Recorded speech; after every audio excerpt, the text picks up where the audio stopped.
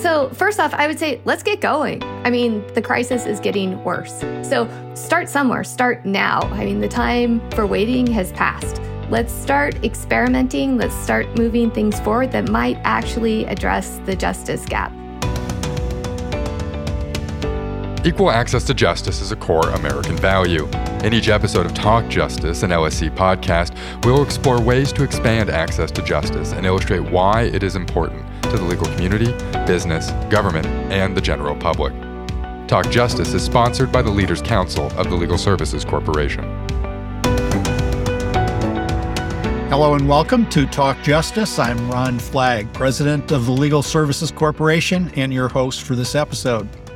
Today, our guest is Nikole Nelson. The last time Nikole and I talked on this podcast was a year ago when we discussed Alaska Legal Services Corporation's efforts to mobilize non-lawyers for limited scope legal assistance. At that time, Nikole was the organization's longtime executive director. Since then, Nikole has become the founding CEO of a new organization called Frontline Justice. Through Frontline Justice, Nikole is further expanding her focus for closing the justice gap by empowering community justice workers. Nikole, thanks for speaking to us today again, at least for the second, if not third time on our podcast. Why don't we lay some landscape for our conversation? What is the state of access to justice in heavily rural regions of the country like Alaska? And what are the barriers to access to justice? And not just access to justice in courtrooms, but access to government programs and government dispute resolution mechanisms. What does that look like in rural areas? Hi, Ron. It's great to be here for, I think, the third time. And a Happy New Year to everyone who's listening to this. So, when we're talking about the landscape of access to justice in our rural communities, its services, as one might imagine, are hard to come by. We have, at least in Alaska, right, there are these very small populations that are spread across vast expanses of territory. Oftentimes in Alaska, they are not road connected. And that's the case in other rural communities. They might be road connected in other communities, but there still are these vast distances where there are smaller populations. And oftentimes just basic infrastructure is quite limited. So for instance, in Alaska, there are very few private attorneys that are outside of urban areas. And I think that I've learned from our the Legal Services Corporation's Rural Justice Task Force, that's something that's pretty common across the nation. And so we have the population of attorneys are mostly in urban areas with very few private attorneys in remote and rural areas. And that's compounded also when folks are trying to seek justice, because oftentimes there might not be a local court. You might not have public transportation. Other access to healthcare is more limited, in my experience, in remote and rural communities, as well as are just a lot of basic infrastructure services that folks in more urban areas would come to expect. So there might be limited broadband. You might not have, for instance, a domestic violence shelter or a local public assistance office or access to something high-level healthcare services. And also there might not be a homeless shelter. So again, oftentimes there are legal deserts in our remote communities, but often the justice issues surrounding those are compounded by a lack of other infrastructure services as well. The overlay that you've just described is also in Alaska and, for that matter, other rural areas around the country, combined with the presence of tribal populations, and it's particularly pronounced in Alaska. Can you tell us a little bit about that? Sure. So Alaska, I like to say we are proudly home to 229 tribal nations, which is roughly about 40% of the tribes that exist in the U.S. And our tribal nations are scattered and dotted across this really vast expanse of Alaska, which Alaska's territory is bigger than the next three states combined. It's bigger than California, Montana, and Texas combined. And so we have these very small tribal populations that are often not road connected. There's a wide variation. People speak different languages, and there's also a different cultural expectations within these communities as well. And this, my experience has been in the lower 48 with the tribal nations that exist in the lower 48. Oftentimes, tribal reservations populations or nations are located in remote communities. So where there are language and cultural barriers that also sort of compound an ability to access justice and justice-related services. So, Nikole, of course, you worked in the environment you've just been describing for over 20 years with Alaska Legal Services Corporation, a legal aid program whose mission it was and is to serve all of the areas you talked about, in addition to, obviously, Anchorage and Juneau and Fairbanks, the tens of thousands of square miles of Alaska that have very widely scattered populations. In the course of your work with Alaska Legal Services, how did the concept of training community workers to really be part of the resources of legal aid, and more importantly, not just resources to legal aid, but resources to the people in need of legal services, how did that concept come onto your radar? Yeah, that's a really great question. And I'd like to say this kind of goes back to the resource deficits that are oftentimes apparent in rural communities. But one thing that I think Alaska does well, and also a lot of our rural communities, is we do community well, right? That is a really great asset. And so coming together to problem solve with other members of the community is something that is an asset that, in my experience, rural and remote communities bring to the table. And so really how the idea for community justice workers evolved was really a community collaboration. I want to say it's around 2016, 2017, our Alaska Legal Services and a number of our other community partners came together through Access to Justice committee that was convened by our Supreme Court. That committee brought together folks who were not just law adjacent, right? These were folks from across our community who were impacted by unresolved justice problems. We came together to see if we could figure out how we could turn the curve with respect to the justice gap that our state faced and, quite frankly, the whole nation faces. About this time, Alaska Legal Services, while I was there, I was learning more about medical legal partnerships, which are a great way of banding together with our healthcare partners to try to address health impacting civil legal needs. And just about this time, our court, under the guidance of our Supreme Court, we did some asset mapping to figure out in our communities who had a bigger footprint than the legal system, and that we might be able to borrow some of that to help expand our reach into really rural and remote communities. And at the table at these convenings were some of our healthcare partners from the Alaska tribally operated healthcare system. Immediately, this partnership, we really hit it off because there was a lot of commonality. Our healthcare partners really wanted to address the health harming civil legal needs and were willing partners to help us sort of expand our reach. Well, it turned out that coming together for us was really transformative. Not only was Alaska Legal Services able to partner with the tribally operated healthcare system and providers to expand our reach into rural and remote communities, but it also transformed the way we started thinking about doing our work. We realized that our healthcare partners had really been trying to address the same issues that we had for about 40 years, and they had a lot of really great ideas. And some of those related to stratifying the practice of health. So, you have this full range of healthcare in the provision of healthcare of providers that there aren't just doctors, right? They're doctors, they're nurse practitioners, they're community health aides and behavioral health specialists and dental health therapists within Alaska. And so we really just, were inspired by this idea of building out the justice analog to a community health aide, which in our mapping of our system across Alaska, we could see that the community health aides had the biggest footprint, like down to almost the smallest village, there was a community health aide there. And we thought, well, you know what? Wouldn't it be great if we could expand our reach and have community justice workers that are in every village too? And one thing that our way of thinking sort of evolved to realize that in some smaller communities, there might not be a need for a full-time community justice worker who only did justice work. And so maybe we could just do some targeted trainings to help people identify and resolve simple legal issues that were really common across the board that were really impacting people's lives in a big way.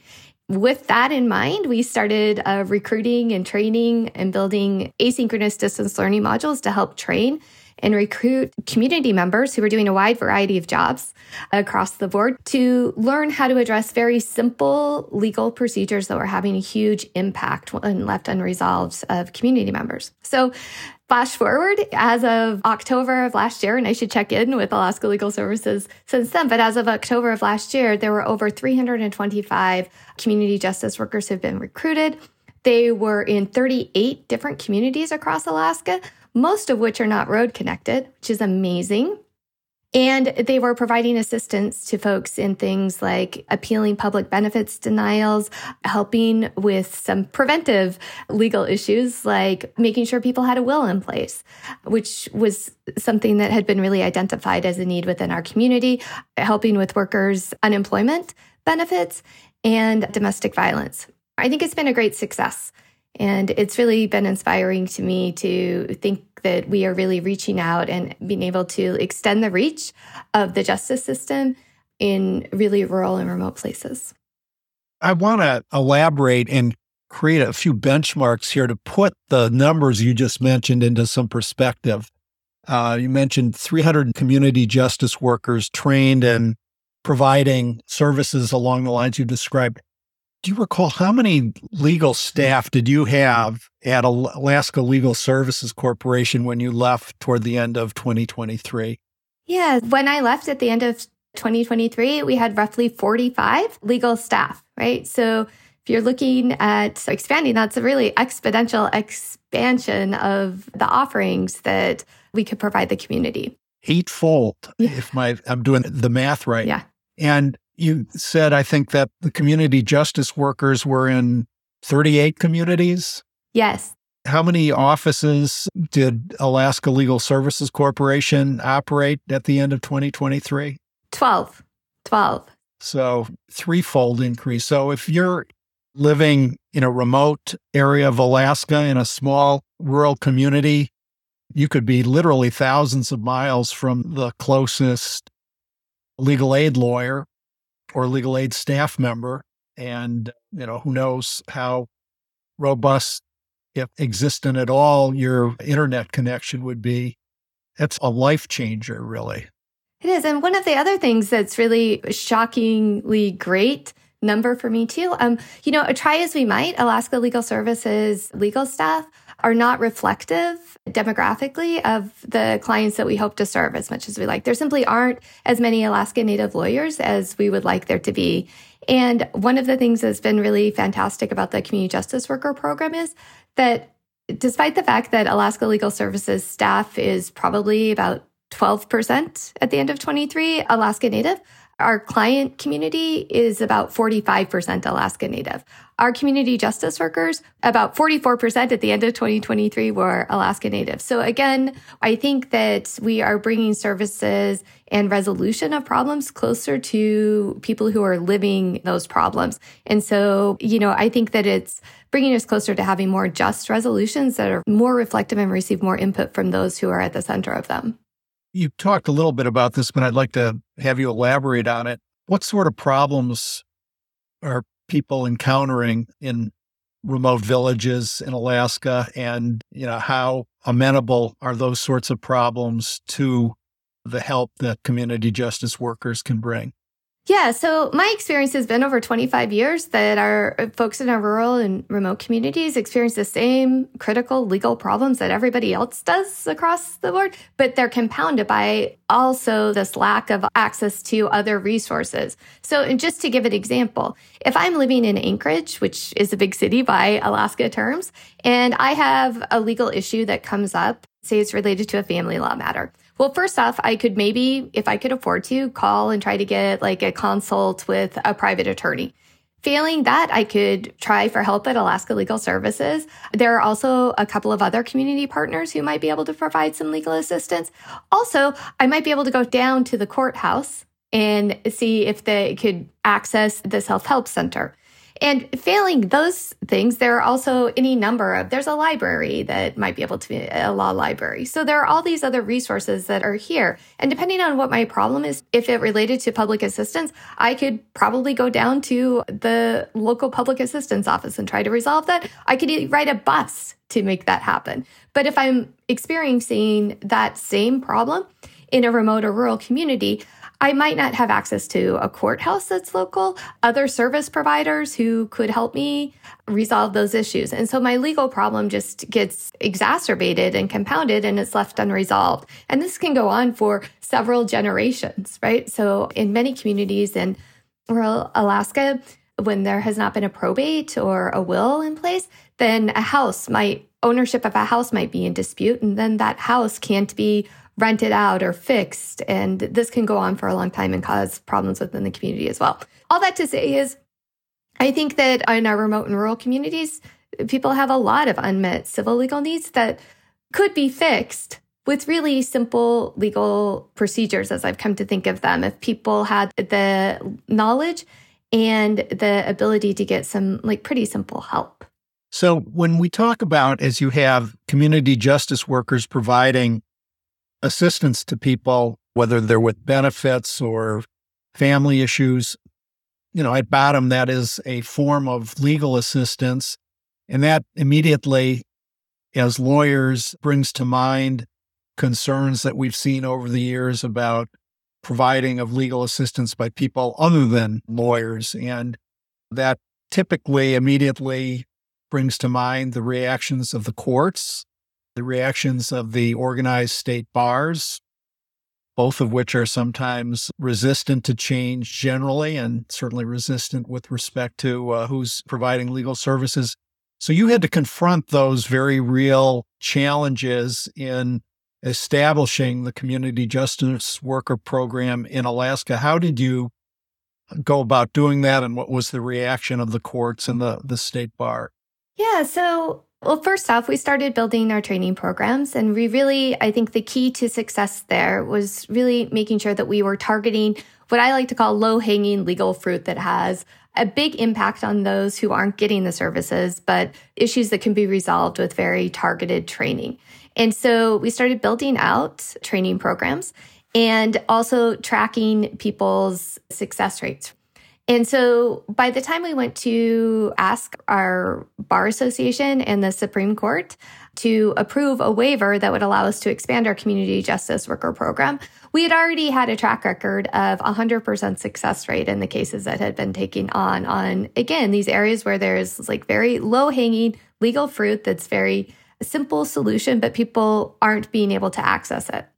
And so that was one area we had collected the information and been thoughtful about what sort of targeted training and services we were providing and assuring that there was quality service in place and a way to do that. I want to acknowledge that, again, leadership for this program came from our Supreme Court. We had a subcommittee that was led by our Supreme Court Justice Henderson that was called Regulatory Reform, which is not a fun name for a subcommittee, but it actually did a lot of groundbreaking work within our state.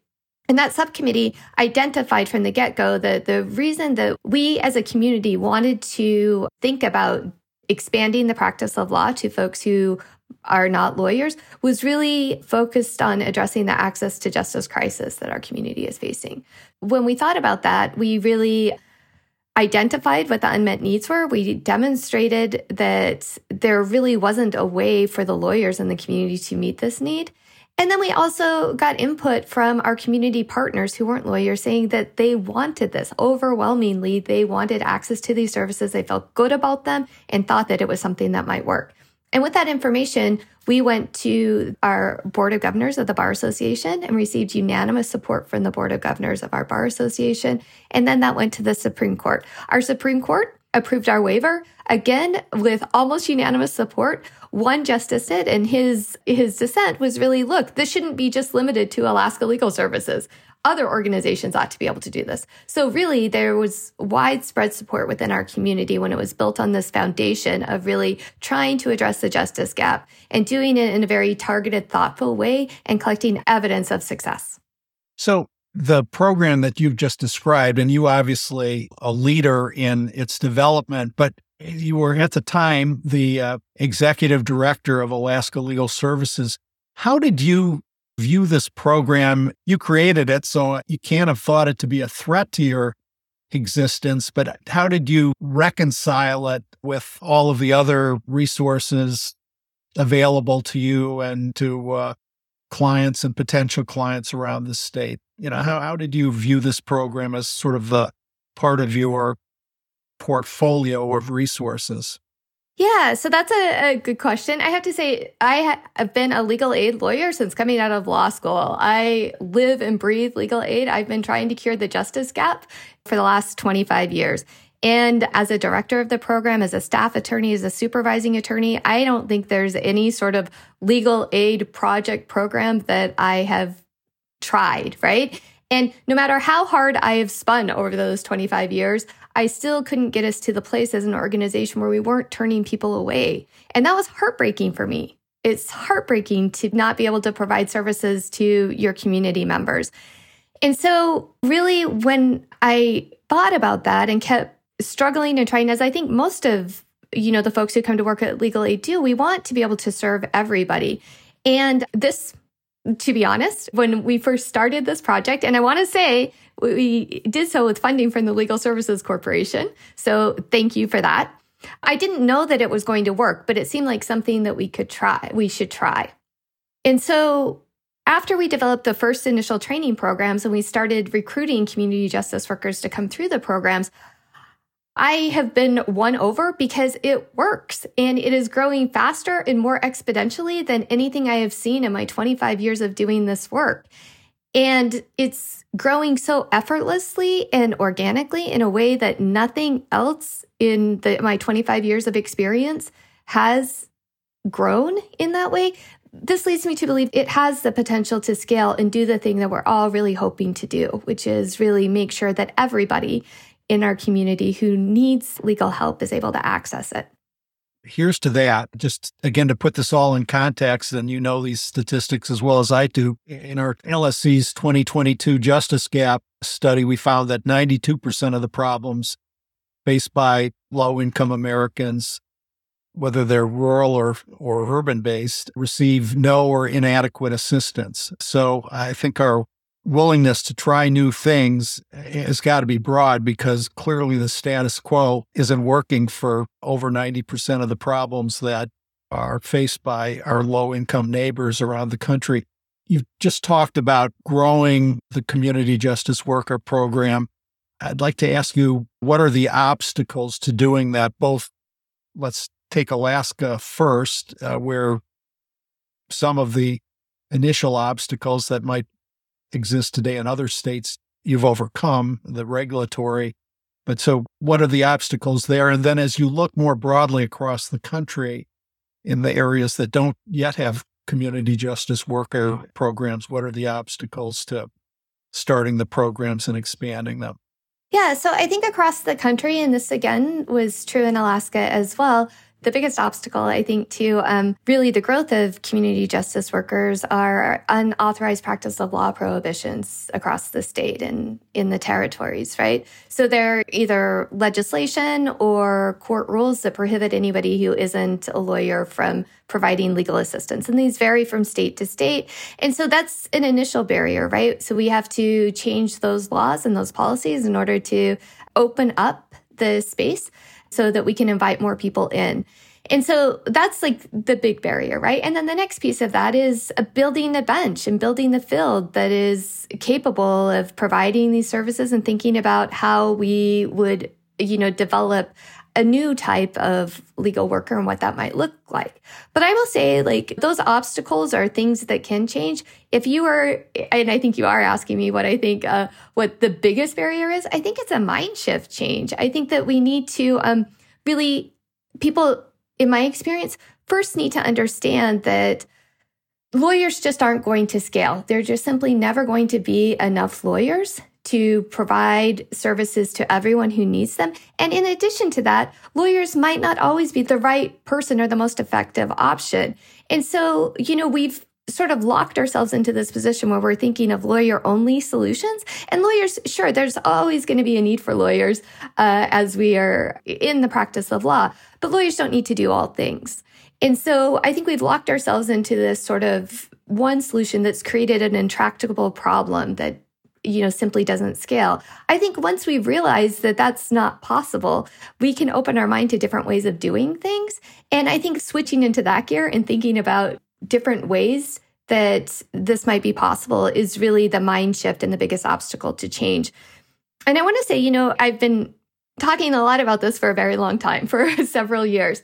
And sometimes when things come up, and I think this is legitimate, particularly from the legal aid community, people worry, what if there's harm to our client community? What about that? We don't want two-tiered system of justice where people who can't afford services get something less than a lawyer and people who can pay for it have a lawyer. And I hear what you're saying. I understand that our client community's lives are challenging enough and we want to make sure that they're given the best. But I believe that community justice workers are like the gold standard, right? Everybody should have somebody on demand, legal services from somebody they trust that's in their community. And I think this is really, it's better justice. And it should start with the client communities that I went to law school to serve, because again, they're disproportionately impacted by the inequities in life in general. Nikole, you talk about a vision shift and a shift in really seeing how legal services can be delivered to people, particularly in remote places, but really anywhere. But interestingly, one doesn't require an enormous amount of imagination to do that because we have a parallel place to look at, and that is the provision of medical and health services where a similar vision shift, if you will, or service provision shift, if you will, has happened over the last several decades. And I know you talked about the fact that your aha moment or your aha period in developing the community justice worker program was in doing work with your healthcare provider colleagues in Alaska. Can you talk about the parallels between healthcare provision and legal services provision? Yeah, absolutely. So, I learned a lot about how the healthcare systems manage their workforce through the medical legal partnership that we developed in conjunction with the tribally operated healthcare system, our great partners at the Alaska Native Tribal Health Consortium. And one of my partners in creating and combining our two organizations was Dr. Bob Anders. So Dr. Anders is both a lawyer and a doctor. He's now at the Mini Lake Healthcare Association in Kotzebue, but he was focused on a lot of the community health aspects of the tribally operated healthcare system and could really help explain how they were training community health aides and behavioral health therapists and dental health therapists to address health procedures. And again, what I learned from that process is they didn't expect that a community health aide or a dental health therapist or a behavioral health therapist to be a generalist, to know everything. There's very targeted training and checklists and stop orders that help those who are already in the community understand how they can perform procedures, simple procedures, and when they need to stop and go upstream to work with another part of their team, a team-based care model. And so when I started thinking about legal problems, not trying to it seems like a little overwhelming if you think I'm going to teach somebody everything I learned in law school and through my years of practice to a person who, has not had that experience. It seems very overwhelming. But if you break it down to very simple legal procedures and think about building out checklists, it becomes possible, right? You can see a pathway to making sure that there are certain things that can be done, and you can create trainings and checklists and stop orders and just make sure that folks are being true to those things. So maintaining fidelity to the training program, it's possible for people to, you could stratify the practice and make sure that you have people making sure that they're providing quality services. And so that's the big thing I learned, was thinking about, let's train at folks who are in places where people already are. They're already community helpers. They have a lot of knowledge, community knowledge from those spaces. And we just want to infuse just a little bit of legal knowledge on top of that will make them very effective at resolving legal problems. this sort of model is not limited to rural areas. Those of us living in major metropolitan areas every day, as you said earlier, see nurse practitioners, see nurses, see physician's assistants.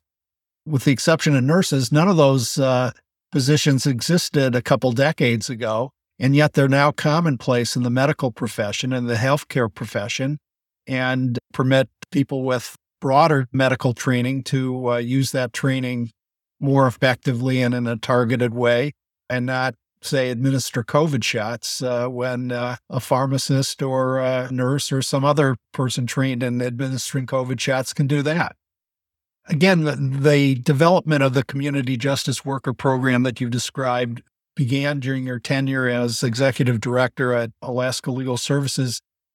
You've now moved on to Frontline Justice. Can you tell us about how Frontline Justice came to be, what its mission is? You're the founding CEO, and what we can look forward to seeing from you in Frontline Justice.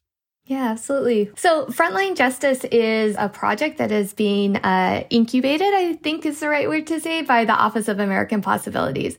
And so the Office of American Possibilities is a program that is a moonshot launch pad. So it identifies problems where there are problems that exist within the U.S. There's widespread bipartisan support for a breakthrough idea. And if that breakthrough idea were to exist, it would have a disproportionate impact on, our nation. And so empowering justice workers had been identified by the folks from the Office of American Possibilities as one such project in the justice space.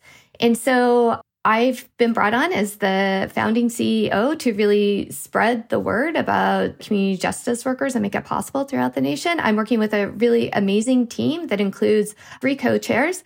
One is Cecilia Munoz, who was a domestic policy advisor in the Obama administration, John Bridgeland, who held the same role under the Bush administration, and then also Dr. Becky Sandifer, who is the preeminent access to justice scholar in the nation. We also have Jim Sandman, your predecessor, serving as the chair of our National Leadership Council, and Matthew Burnett as a senior advisor. So essentially, this team has come together with the mission of really trying to, over the next decade, make community justice workers possible throughout the U.S. And so over the course of the next 10 years, we really hope to assure that in all 50 states and the territories to shift policy so that justice workers are empowered and enabled to help people address their civil legal needs. We want to grow best-in-class tools and training and resources to help justice workers thrive in the communities where they are. And then also help change the narrative in the U.S. around what we should expect from our civil justice system, and make sure that everybody understands that universal access to right-size, on-demand legal assistance is within the realm of possibility if we think a little differently about the way that we're delivering it. If I'm in a state that faces a severe civil justice gap, and that would be essentially every state in the country and in a territory, what would your recommendation be to start the process that you went through in Alaska? Yeah. So first off, I would say, let's get going. This crisis is, like you mentioned before, nationally, 92% of people who have civil legal needs are not having them met. And I remember a time when it was 80%. The crisis is getting worse. So first off, I would say, start somewhere. Start now. I mean, the time for waiting has passed. Let's start experimenting. Let's start moving things forward that might actually address the justice gap. So that would be my first step is, let's start now. Let's not let the perfect be the enemy of the good. Let's try to experiment a little bit and see how things can work. The Alaska model, I'm very fond of it because it works. It's doing great stuff, but it may not be the only one. There are different ways that you can imagine that different communities could move forward with justice workers and be open to exploring those different possibilities. But I really think the impetus is to start now. I would say also that it's really important to include outside voices other than those in the legal system. Well, as we were moving forward in Alaska, the thing that really strengthened my resolve was when I was in community and hearing from our client community and our community partners how much they believed in the ability of community justice workers to help people resolve their legal problems, and they want to have that. And so I think that, sometimes we as lawyers get sort of locked into a little bit of groupthink, and it's really important for us to understand that, we need to be including other people in that conversation, and that by doing so, our systems might be reshaped so that they're more people-centered versus lawyer-centric. And so I would say, too, make sure that you're including people who aren't lawyers in your conversations, because the law it overlays everything in life, and that's a second piece of it. The other thing I would say, too, is making sure that you, and this is, I think, particularly relevant for the community that we're talking to here, make sure that you identify access to justice as the North Star, why you want the changes happening, because that's why I'm in it. And I imagine everyone who's listening to a legal services podcast is really in this to address the access to justice challenge. And if you sort of keep those three things as your guidepost and being flexible, considering what's available within your community, what assets you have, and where you can get some immediate, some short-term wins by identifying low-hanging legal fruit that's if you addressed it, would have a big impact on those who are going without. That sounds like a great game plan. Nikole, thank you so much for joining me today and sharing your experience and your wisdom. And more importantly, thank you for your leadership over 2 decades in Alaska, and now in this effort to spread the word and share the data about community justice workers. Thank you to our listeners for tuning into this episode of Talk Justice. Please subscribe so you don't miss an episode, and everybody out there, stay well. Podcast guest speakers' views, thoughts, and opinions are solely their own and do not necessarily represent the Legal Services Corporation's views, thoughts, or opinions. The information and guidance discussed in this podcast are provided for informational purposes only and should not be construed as legal advice. You should not make decisions based on this podcast content without seeking legal or other professional advice.